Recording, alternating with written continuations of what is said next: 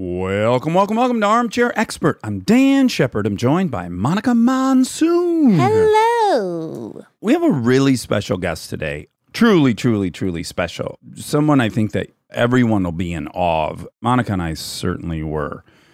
The amount of growth this human being It's unbelievable. has accomplished. She is really an inspirational person. Her name is Susan Burton. And she is the founder and executive director of A New Way of Life, which is a nonprofit that provides sober housing and other support to formerly incarcerated women.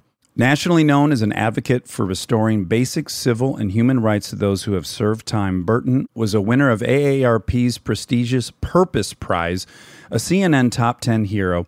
She has a book entitled Becoming Miss Burton, From Prison to Recovery to Leading the Fight for Incarcerated Women. Susan was incarcerated 6 times. She was taking the brunt of a very flawed system. And what she has done in the wake of that is just mind-blowing. Yeah, I've never met anyone like her. Yeah, me either. So please enjoy Susan Burton. So on these bonus Fridays, we love to give shout-outs to Black-owned businesses that we are fans of. So Monica, who do you have today? I am going to talk about Red Bay Coffee. Okay. Today. Red Bay was founded about 6 years ago in Oakland. That's a neighboring city for us. Yes, it's a Bay City. Yeah. So they took a little bit of a beating during COVID. Oh, I imagine. Yeah. So I really want to support them and put that out there that if you're interested in some delish coffee, check out Red Bay Coffee. So the guy who founded this, Kiba Conte, he's a visual artist and a former activist who organized protests in San Francisco following the 91 beating of Rodney King. And he says he's inspired by the Gandhi quote, "Be the change you wish to see in the world." So let's give Red Bay Coffee a boost. Yeah, have a nice hot cup of Red Bay coffee. Before I tell you my company, I just want to first thank Oprah Magazine, who put together a really compelling list of 25 Black-owned businesses that you could support right now. And because I'm in the mood for a glass of it, I want to talk about Adjourn Tea House. Now, calling all tea drinkers, this is from Oprah Magazine, we guarantee Adjourn Tea House will be your cup of, well, As a young girl, one of LaTonya Coakley's fondest memories was sipping sleepy time herbal tea with her mom. So when she entered a business planning competition in high school, it was only natural that she created a proposal for a tea company. More than 15 years later, Coakley is now the owner of Adjourn Tea House, an artisanal loose-leaf tea company offering hand-blended beverages sustainably sourced from around the world. And Adjourn Tea House, in case I'm muddling the pronunciation, is spelled ADJOURN. So please check out Adjourn Tea House. He's an armchair expert.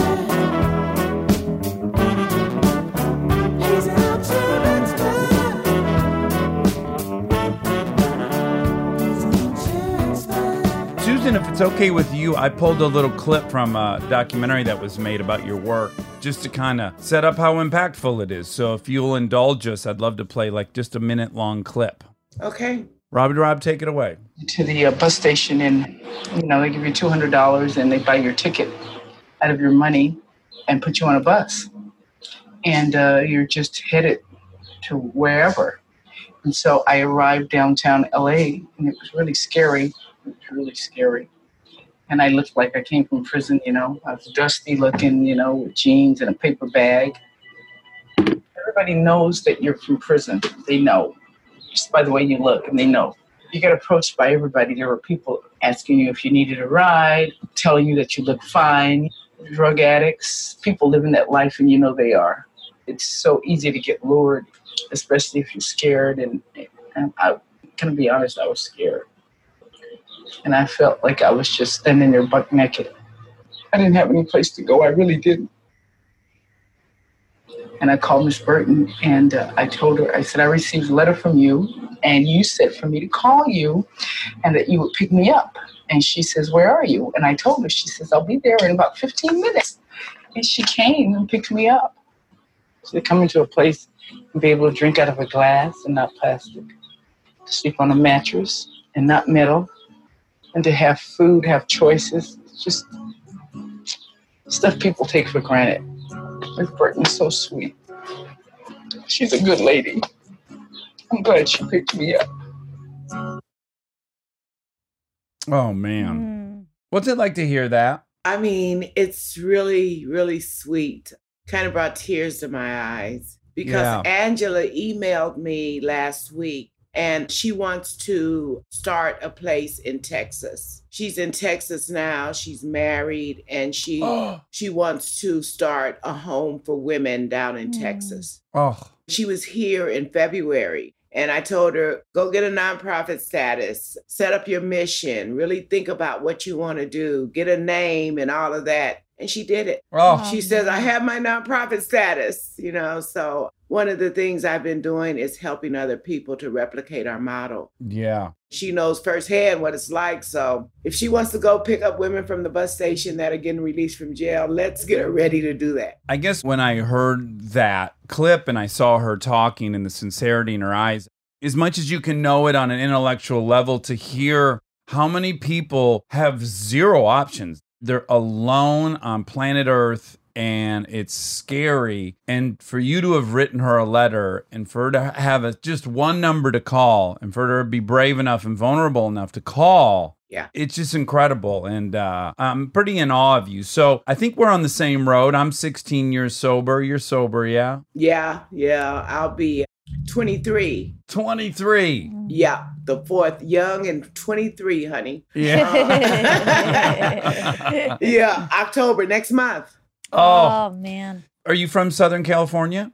Yes, I am. I was born in Los Angeles County in East Los Angeles. And so what was it like? What happened? And what's it like now, as we say? Yeah, well, it was pretty hard and confusing as a little girl. I should have been, dressing up my dolls and playing. Instead, I was trying to figure out how to keep the dress on me. Yeah. I just want to say I too share that. I share some sexual trauma. Right. And it's pretty life altering. Yeah. I mean, when you learn the statistics that like 80% of us ended up addicts, it seems pretty obvious that it's pretty destructive.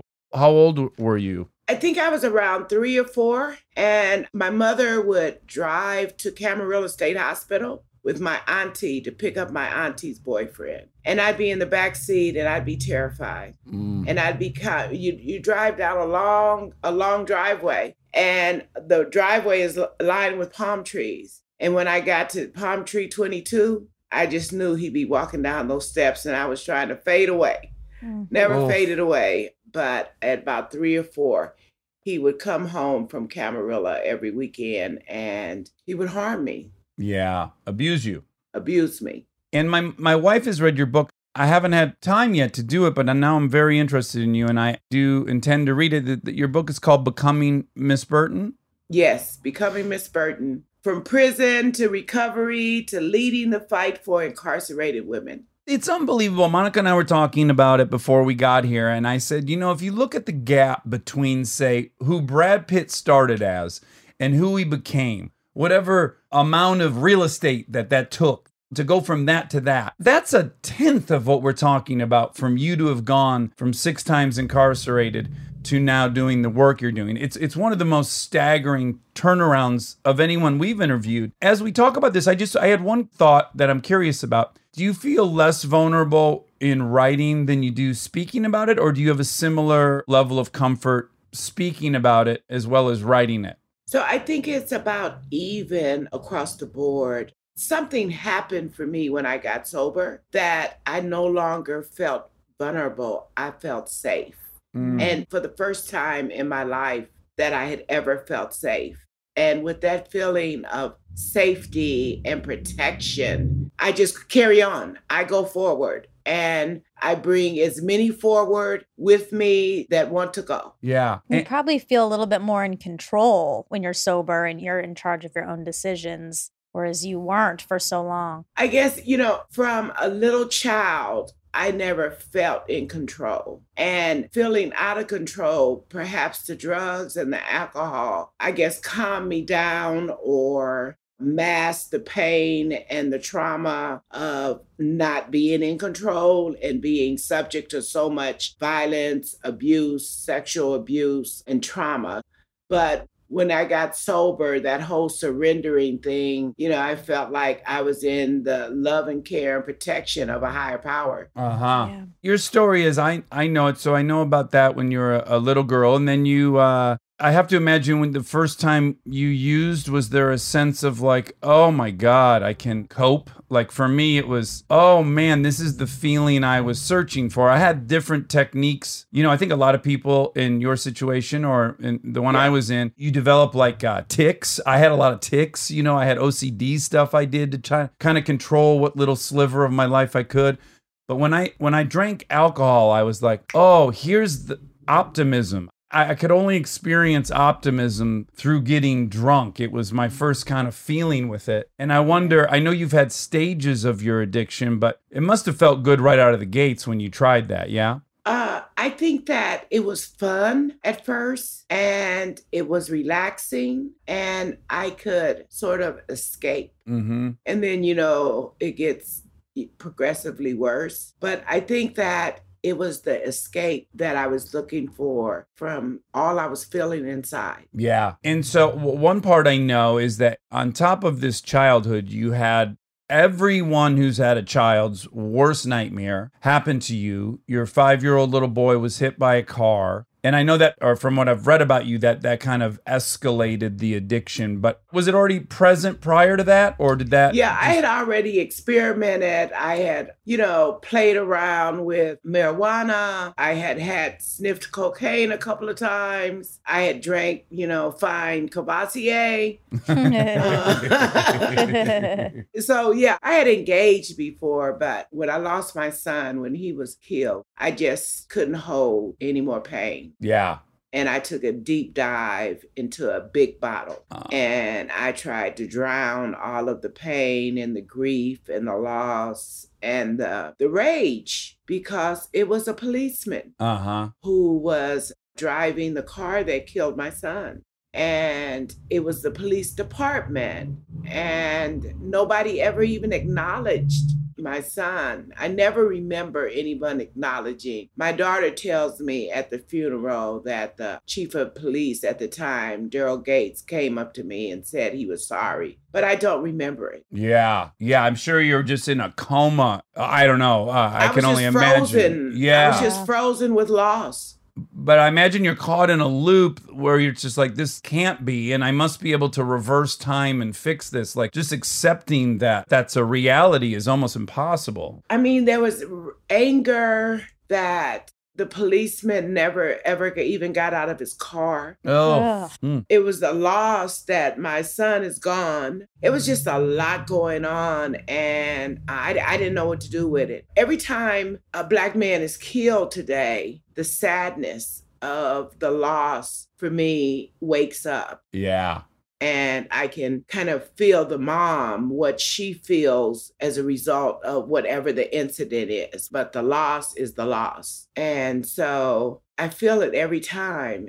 Every time the policeman is not held accountable, yeah, I feel it. I would imagine, does it just feel like, do you think we're all just disposable? Like you can just hit one of us and you don't need to get out of the car and you don't need to call and apologize? Like, I guess that would be the only thing I could interpret from that. Well, you know, I had to do a lot of healing and forgiveness work. For me, yeah, on all of the incidents, all of the loss, all of the tragedy. And, you know, I tried to think about what could have happened in the instant of that policeman, how he's trained and what their protocol is. While it doesn't make real sense to me that they operate like that, but that's the way they operate. You know, that is the way they operate. That is the culture of it's a system. Police right? is the system. Exactly. Yeah. So I had to do some deep work to get beyond that. And I had to get beyond that to enable myself to do what I do today, to have empathy, to have compassion, to have smarts, to have heart, to have determination, to have commitment. Well, I'm sure you've heard in our group that resentments are like drinking poison hoping your enemy dies. It's just exactly. Like it ends up killing you, right? That's like the last laugh they get is that you let it burn you alive. And then the other part is that I wanted to be sober and I wanted to be the best that I could be. Yeah. And until I could address that, until I could let it go to the best of my human ability, then I don't think I could have moved on. I couldn't have been who I am today. And I have to let a lot roll off of me. Yeah. And they're so tempting, man. I love holding resentments. I like to have a little vault in my head where I keep track of everyone's indiscretions so I can hold them accountable someday. I had this little incident at home where I had a bunch of bedspreads that I was going to take over to the houses, and they were in my car, and I left them in my car overnight, and someone broke my window. Oh, boy. And took them all out. I didn't get mad. I didn't get angry. I just thought, why don't somebody give that person a job? So that I'm walking around at night doing windows. And at that moment, I said, something has happened for me, because I'm really supposed to be mad about my car window being broke. Yeah.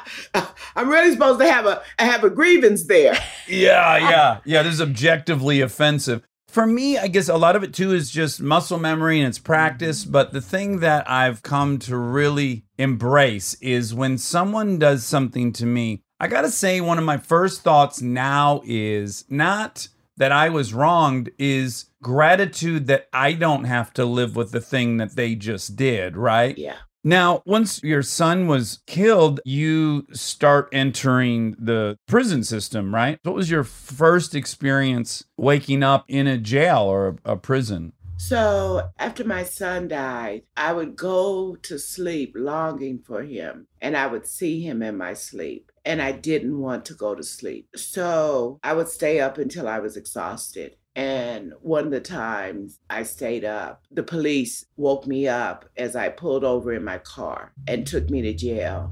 And it was quite chilling experience. I'm thinking I'm going to jail, and I'm thinking about the loss of my son as I'm going to jail with the people that kind of like killed my son. Yeah. And, they put you in jail, and it's so dehumanizing and so hard. And so inhumane. You lose just everything. I had to try to turn off. And I had learned to turn off as a little girl. Right, to disassociate and... Disassociate, just be walking around in my body, but not in my body. Disconnected to all the senses that say, when they strip you out of your clothing and search your body, you have to be somewhere else because it's an act of violence. It's an act of abuse. It's an act that happened so many times before.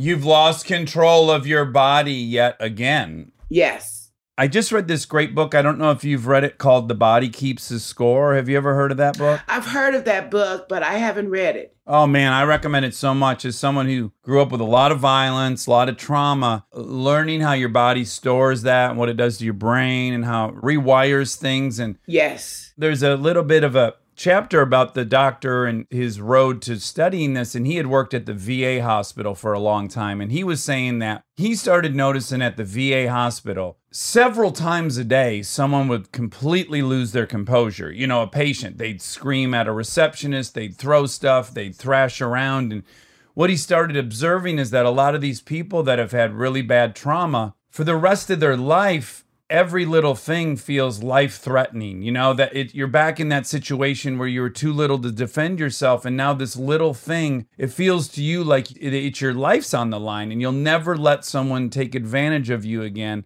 and that your reactions are just so over the top, as mine often were. I have to imagine as jail and prison, there must be so many people in there that are also survivors of great trauma, and their mechanism to control themselves must be greatly diminished.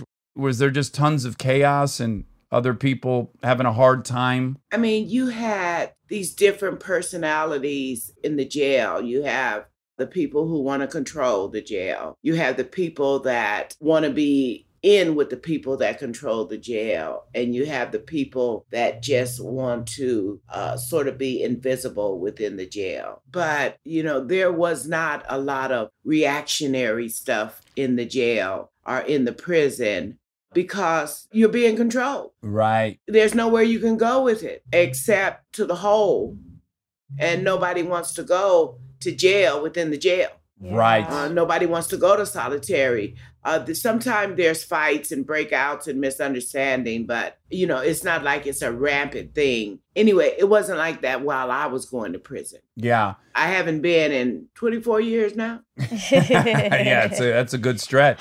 Now, when you got out on your 6th time, you entered for the first time a recovery home. And that experience was completely mind-blowing to you, right? And it was the opposite of all your experiences in prison. And you used the word humane. It's like the first time you had been treated humanely. Yeah. And you must immediately recognize, like, oh, that jail isn't set up to rehabilitate anyone. It's not set up to help anyone get some tools. It's probably just making everything worse, which would explain the really high recidivism. I can't say that word. Recidivism. What? That's a hard one. That's a tricky one. Recidivism. I think it helps explain that. But can you tell me, like, what that was like to enter into a place where they were genuinely wanting to help you get the tools? That was the place where the safety descended all on me and around me. And I was able to ultimately pick up my bed and walk. It was a place in Santa Monica. It was by the beach. It was a place that was well resourced, and the people were friendly, caring, compassionate, but stern, right? Compassionate, but really clear and stern about what I needed to do if I wanted to recover. And it wasn't a command, it was an opportunity. It wasn't I had to do, but do you want to do? And I say it was like a buffet of well-being. Mm-hmm. And whatever you wanted from the buffet, you could partake in it. You could get the bologna, or you could get the prime rib. Or maybe a little bologna on top of that prime rib. Yeah. but and wherever you are, there's people that are doing things and people that are not doing things. Of course. And there's opportunity to do the things, good things. So as a result, I was able to get weekly counseling for the first time in my life. Mm. I was introduced to the 12 steps. I found a sponsor out there. She's still my sponsor. I made friends. I went to art shows. People invited me places. Nobody was inviting me any place by the time I got there. Nobody was inviting me but the prison. Right. They wanted me back. Last time I left prison, the guard said, "Burton, we're keeping the bed for you." And I says, "I'm going to get a job." And he said, "The only job you'll ever have is in prison." Oh, gosh. So what I want to say is I'm going back, all right. I'm going in the morning. I'm going to pick up a woman and bring her to a new way of life. I'm going to take her to freedom. So you leave this recovery house, or maybe you haven't even left, but you're introduced, I would imagine, to the concept of service, right? As part of our program. Yes. We serve other alcoholics, and we're there for people. And then, I don't know about for you, but for me, I learned that while I'm helping someone else, it's hard to think about myself. And all my problems are really just thinking about myself and all my bullshit needs that aren't even needs. That freedom I used to get from getting drunk exists within service, because I'm too busy focusing on the other person to obsess about myself. Now, was that your introduction to service? Was the 12 steps? I was at Claire. Yeah, I've been to a bunch of their fundraisers. Yeah. I was at Claire, and I saw people coming and selflessly giving of themselves on a regular, committed basis. And they were happy. Yeah. They were doing it happily. Yeah. And I never had saw a demonstration of the altruistic, unselfish giving of oneself. Yeah, to me, that was even a red flag. Like, if you come at me with a smile, my first thought is, what are you after? I don't trust that. Well, I'm safe now. And I'm learning about how people live in other places. Mm-hmm. Other than South LA. And I see the genuineness. One thing that you develop when you have the type of life that I have is a sense of who people are, who's real and who's fake, who's real, who's Memorex, So I saw them as authentic, and I wanted it, and so they say, if you want what we have, then do what we do. Yeah, I love it. A program of attraction. Yeah. So at what point, though, do you decide I'm going to actually turn that service to people that are getting out of prison, that are taking these bus rides, they're getting dumped next to Skid Row, and they got $200 of which they just blew some on the bus ticket? What clicked for you that you decided that was going to be your thing? I went back to Santa Monica. I was the secretary of the meeting, the first meeting I ever stood up in and said, look what alcohol has done to me, shaking and trembling. And I went and I worked with this woman and she asked me to move in. And I saved all of the money that I made working with her. And I mean, I saved to the point I spent $10 a week. Well, you somehow saved $12,000 in the 90s, that's hard to do, man. I was I was trying to save money in the 90s. That ain't easy. Well, I was so disciplined and I didn't understand why I was being so disciplined about spending. But then the idea came when talking with my sister-in-law and another woman named Mitzi. And let's do something. I'm reflecting on what happens in Santa Monica. People don't go to prison for the things that we went for in South LA. People are given help. There's resources. So I said, we're going to make a resource. Oh my God, I never dreamed I was taking on so much, but it's all right. And it isn't that crazy. It goes back to what we were talking about earlier about the systemic nature of all this stuff. The idea that in South LA, that concept doesn't even exist, or at least was completely off your radar, and I'm sure most people's. Like, that's so telling. I mean, I asked the judge, my third time going to prison, I told the judge what had happened. I asked for help. Could there be any help for me? And he sent me to prison. And to think that there could have been and there should have been something different. I mean, today, what I went to prison for is a misdemeanor. Well, also, you have a health issue. Right. If I have a health issue, prison's the last place I'm stopping. Yeah, the last place. Yeah, so you just start showing up at bus stops, right? Well, first I get a little house. I take 3 of the 12,000. Them days you could put 3,000 down on a house and get it. So I take $3,000 and I think 3,400 and I put it down as a down payment on a little house. And I call it a new way of life. There was a little place in the big book where they talked about you will be having a new way of life. And I had a new way of life and I wanted to spread it. I wanted to show other people how to have a new way of life. And I'd go down to the bus station where Angela talked about getting off the bus. Mm-hmm. And in those days, I'd wait. Every day the bus comes in at a certain time, twice a day. And women from prison are walking off that bus. And it's not like we were strangers. These are people I knew. Yeah. These were people just like me. I did time with them. And I offered them to come to a new way of life. And you just start letting people live in your house. And my first question is, was there any fear associated with that? Because again, I was a scumbag. I ran with other scumbags. I wasn't super excited to get back in the ring with them. I know the possibility. So was there any fear for you to be inviting people into your home? There was no fear. There was only hope. Ugh. Hope for something different. What I realized is I could have and I should have had that opportunity that I got out in Santa Monica. So I brought that to South LA. The support, the kindness, the commitment, the consideration. I didn't have as many resources as they had in Santa Monica, but I had as much love as they had in Santa Monica. Well, you have more goodness in your pinky than I've got in this 6'3" body. So you got an abundance of that.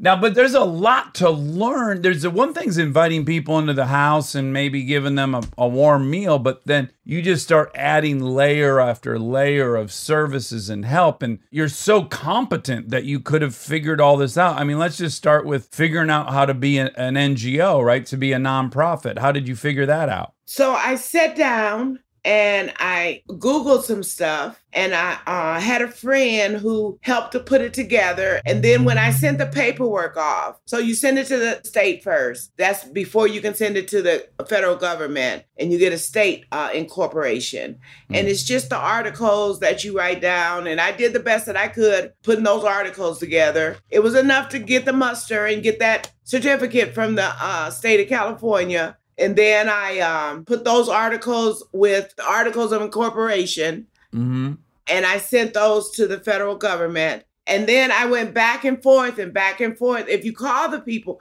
they'll talk to you. They probably want to talk to somebody instead of just, pushing paper all day. So I went back and forth with this guy, and he eventually sent the nonprofit status. It arrived on Christmas Eve. Get out of here. What's that feeling like? That's a lifetime highlight, huh? It was good, But see, I got the nonprofit because this church told me I needed it if I wanted to get bus tokens. Oh, okay. I wanted bus tokens to give to the women because I was running out of money to send them everywhere on the bus. And I went to this church called Fame, First AME. I heard about a bus program they had, and I asked them for bus tokens. And they said I had to be a 501c3. And that's all I wanted was bus tokens. Oh, my God. Isn't it funny how, I can Did start I with... open up a can of worms? I mean, not a can of worms, but then I open up the surprise, right? Yeah, so, Pandora's box. Pandora's box. So that 501c3 status opened up so many other doors. And all along the way, when you talk about putting layer on top of layer on top of layer, there's been these spark points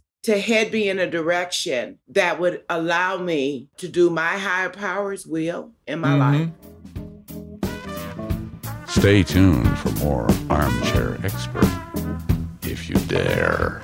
We are supported by BetterHelp. If you think you may be depressed or you're feeling anxious, stressed, or overwhelmed, BetterHelp offers licensed professional counselors who are trained to listen and to help. You can talk with your counselor in a private online environment at your own convenience from wherever you're comfortable. And I think this episode in particular sheds a light on tools and learning to better oneself with the help of other people. I don't think nearly any of us can do it by ourselves. We all need help, and BetterHelp is such a great place to find that help. BetterHelp counselors have expertise in a broad range of areas such as anxiety, grief, depression, relationships, difficulty sleeping, trauma, loss, and more. BetterHelp can give you access to help that may not be available in your area. Simply fill out a questionnaire to help assess your specific needs and get matched with your counselor in under 48 hours. Easily schedule secure video or phone sessions with your therapist, plus exchange unlimited messages. Everything you share is confidential. Join the 1 million plus people taking charge of their mental health with the help of an experienced BetterHelp counselor. BetterHelp is an affordable option, and Armcharies get 10% off your first month with the discount code DAX. Get started today at betterhelp.com/DAX. That's BetterHelp, HELP.com/DAX. Talk to a therapist online and get help.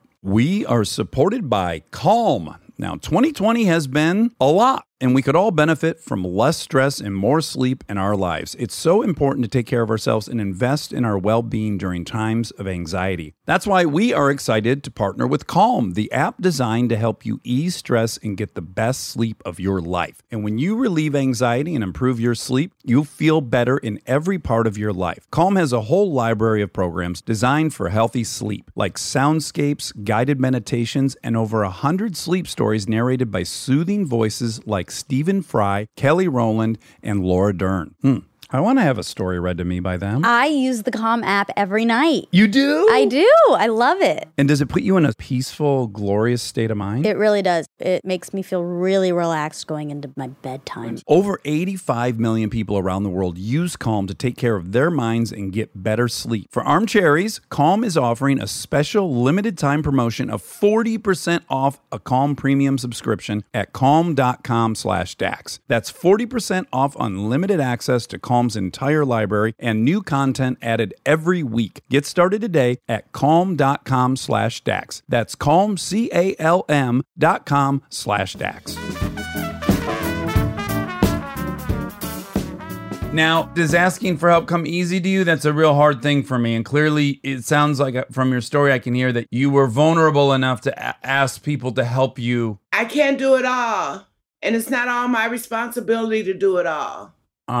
You know, we have a shared responsibility around safety, around health, around creating opportunity and healing. It's not all my responsibility. So I will ask for help. And, you know, I got tough skin. If you say no, it's okay. But I hear they say, don't say no to Miss Burton.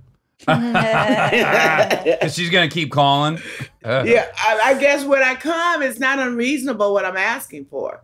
Yeah. And how did the needs of the women leaving prison differ from the needs that men have? What are the unique hardships that women are facing generally when they get out? So one of the things that we know is that when men go to prison, the women stay there. Anytime you see a visiting line at a men's prison, Go to a women's prison. You don't see that type of line. Oh, we're the worst. We are So women worst. are abandoned when they go to prison. Their children are removed and they are just about abandoned. The man usually goes on and gets another woman or what have you. Yeah. So first of all, the woman is alone without any supports. She's vulnerable just because she's a woman.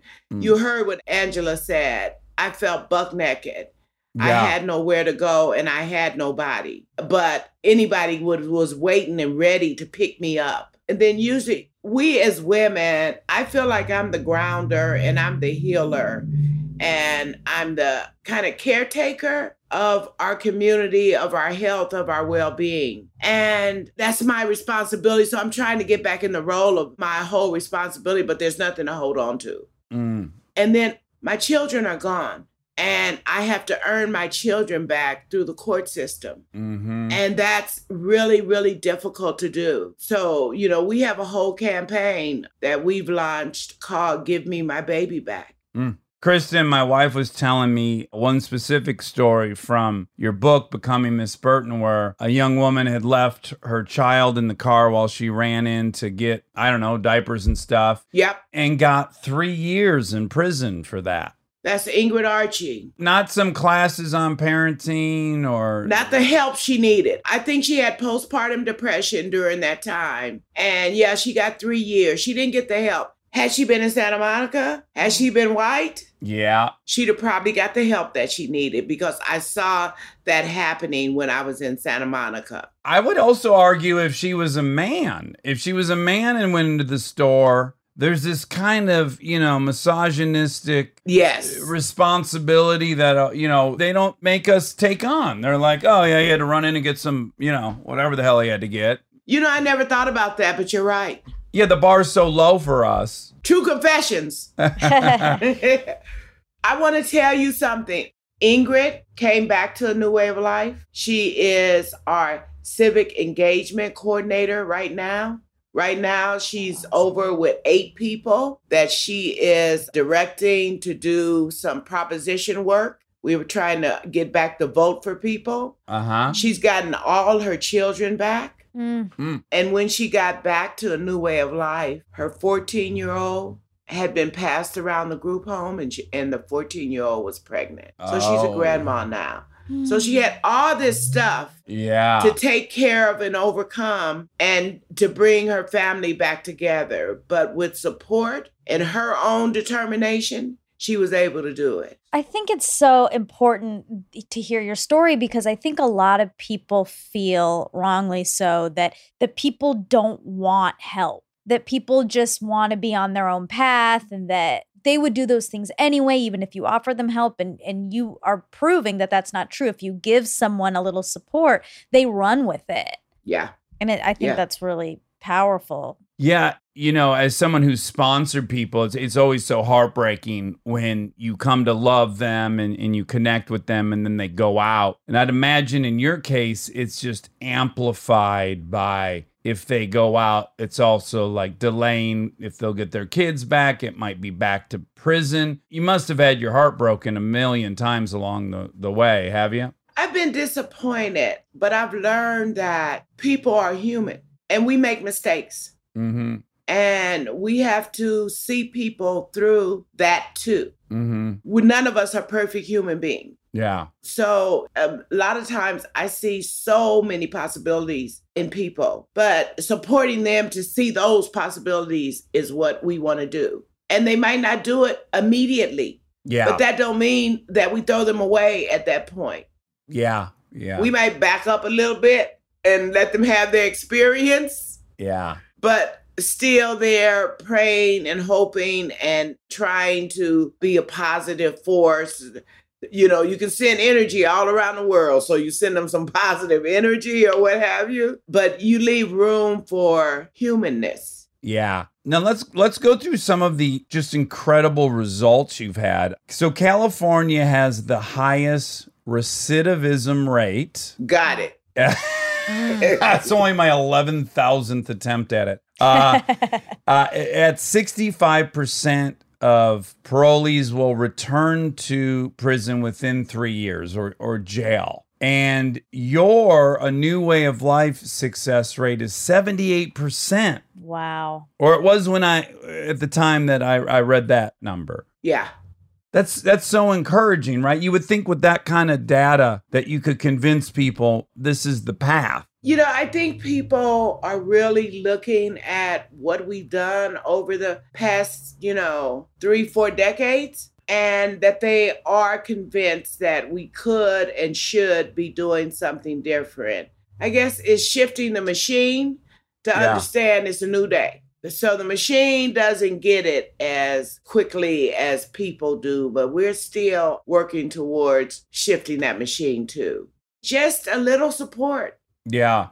Can make a difference. The average cost to keep someone in prison in California is $47,000 a year. So you have an option to pay $47,000 to keep someone in a cement box, to make them probably worse, to ensure that the vast majority will return, or the services you're providing cost a third of that. It's 1/3, and then the outcome is they're productive and they put money back into the system and they then help other people. And even if you've got no heart, you're the Grinch, let's say, you're the Grinch who stole Christmas, fiscally, this makes a lot of sense, doesn't it? That's a yes for me. I was like, I lost her. I That's a yes she disagreed. for me. Okay, so now this is from 2015, so I'm imagining that it's even greater than this. But as of 2015, you have helped 850 incarcerated women. You had returned 160 children to their parents. Wow. What are the numbers now? Do you know them off the top of your head? I do. So over 1,200 women. 1,200. Wow. Talk about like the one day at a time, right? One day at a time, you can add up to 23 years, one person at a time. Yeah. 1,200, isn't that mind-blowing? Yeah. And over 300 children. Wow. I mean, it's beautiful. Sometimes I walk into the house and the kids run over to me and grab me around the leg. And then some of them can't hardly say my name. And you can see in their eyes that they know that I'm the reason they've got to come back with their mother, and their mother is grateful. It's just beautiful. And what started with your one house, how many houses now do you operate? We have 10 now. 10. The St. Vincent de Paul Society just gave us a convent. Oh, my goodness. Yeah, that's what I said, too. They gave you a convent. Where's that at?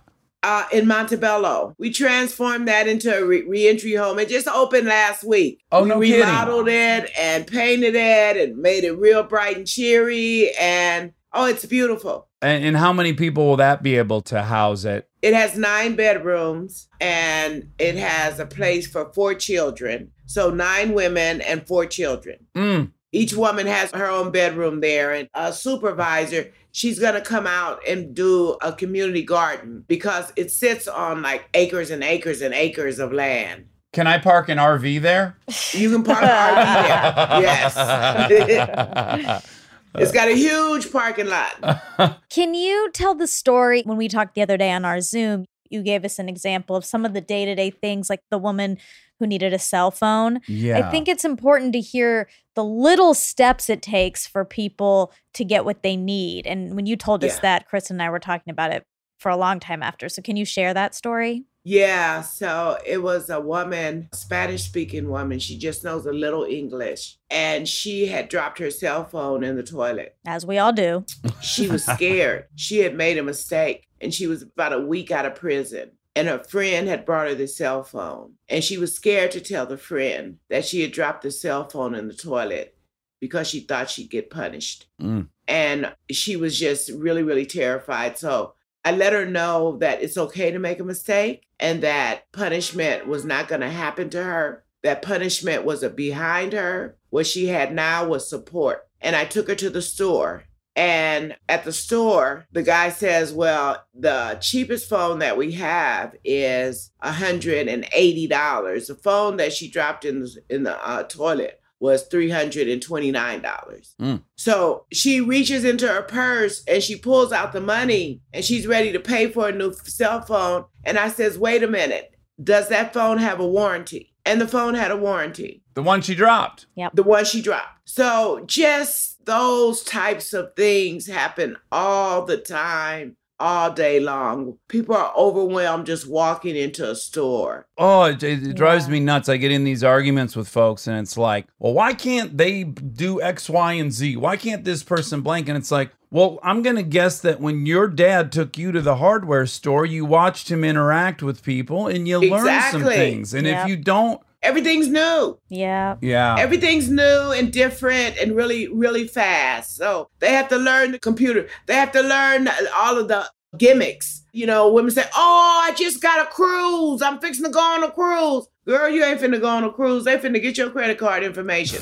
Don't give it to them. You know what I mean? That stuff. Yeah. And then, a language barrier. I mean, if you put me in Moscow and I got to buy a phone, I went to college. I don't think I can do it, you know? Right.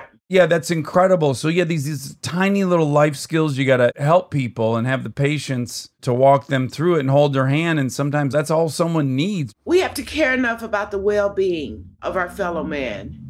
And I mean, we could put it in the word of patience, but we just have to care enough about one another. Yeah. Now, your daughter was 15 when your son died, and I imagine that relationship was probably strained by everything that's happened. And how is that today? It's good. Oh, man. Yeah, it's really, really good. We're going up to Palm Springs for our birthday on September 24th. So her birthday is the 26th of September. Mine is the 27th. And we're going up to Palm Springs for about a week. Ugh. And chill out. Hopefully a spa is open. Yeah. Yeah. And then I have a granddaughter, and all of us are going up together. And does she have any interest in being a part of your organization, A New Way of Life? Well, when I first incorporated, she was a board member. Oh, okay. And she did that for a while, about 7 years. She caters for us. She brings food to us. She likes to cook. So that's how she gets involved. She actually wants to be a part of the HR department. But, you know, sometimes family and business ain't a good, True. You know, so I want to stay being a good relationship with her. So yeah, you want to be a mom. I want to be mom. Yeah. I don't want to be boss. Yeah. Yeah. That gets sticky.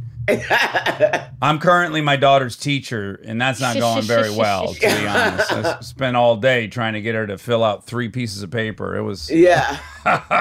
Really quick, just to go over, because I really, really want people to go to, it's anewwayoflife.org. Yeah, that's the website. Yes. And people can donate or get involved there. Yes. anewwayoflife.org is our website. You can go there and see all the things that we're doing. One of the things I'm really excited about is building out this national network. What we've done at A New Way of Life is we have found a solution to reducing recidivism and reuniting families and bringing folks back into the community in a way that keeps all of us better off. So I've developed the skill set and expertise, and now I'm training people.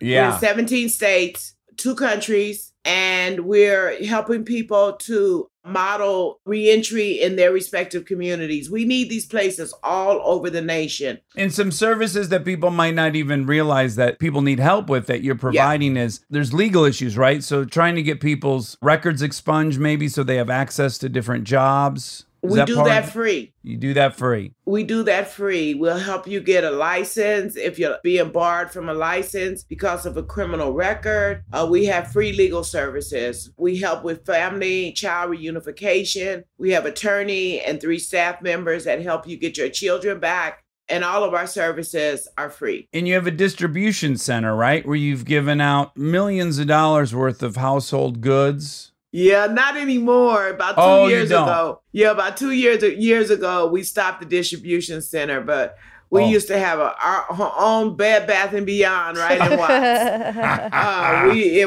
We distributed, about $3 million of products every year. It was robust. You have programs to teach people community organizing. You have leadership development classes. Yes. And then policy advocacy. What's that? So we're trying to now pass Proposition 17. It was a policy. The legislature passed it to go on the ballot to restore the right for people to vote. So we want some policy around family reunification. Women go to prison, and when they get home, they have no more parental rights. We want to stop the clock on child reunification timeline, what they call fast track adoption. We want to stop the clock on that. So that would be some policies that we would introduce, but, trying to make a better world. There's some police accountability policies that are in the legislature now, some police training policies in the legislature, trying to do things the way we do it in America through policy to get it done. Now, I just want to end with this observation, which is you are capable of so much. It's really astounding. And I think many of us, I suffer from this, and it's shameful. I'm in a position where I could do probably a ton, and yet I feel overwhelmed at times by the different social problems we have, or I will feel like I don't have a big effect. And to see you build this thing from nothing, with everything against you, with a criminal record, with all these things, have you shocked yourself at what you're capable of? Yeah, sometimes I might be getting introduced, and by the time the introduction's over, I'm almost crying. Sure. Just to hear what has happened and what people are saying. And it's just a gratitude that swells up in me. Yeah.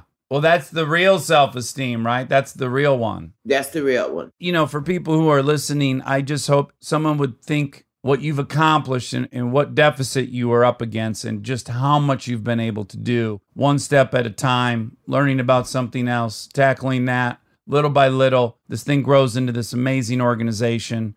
I just hope everyone feels as inspired by it as I do, because it's truly, truly remarkable. And I have a lot of gratitude that there's people like you and that they're not all like me. I'm so grateful. Oh, no, I bet you're a good guy. You're a good guy. Sobriety transforms you. Thank you, Susan. It's a real honor. I'm in awe of you. And I hope people go to anewwayoflife.org. We commit that we would like to make some donations, so you should expect our support and put me in your Rolodex. I'll be one of those people. We're at your service. Yes. I'd love to be of service to you. Thank you. Okay. Thanks. Well, thank you so much, Miss Burton. All right. Thank you. Talk to you later. Bye. Be well.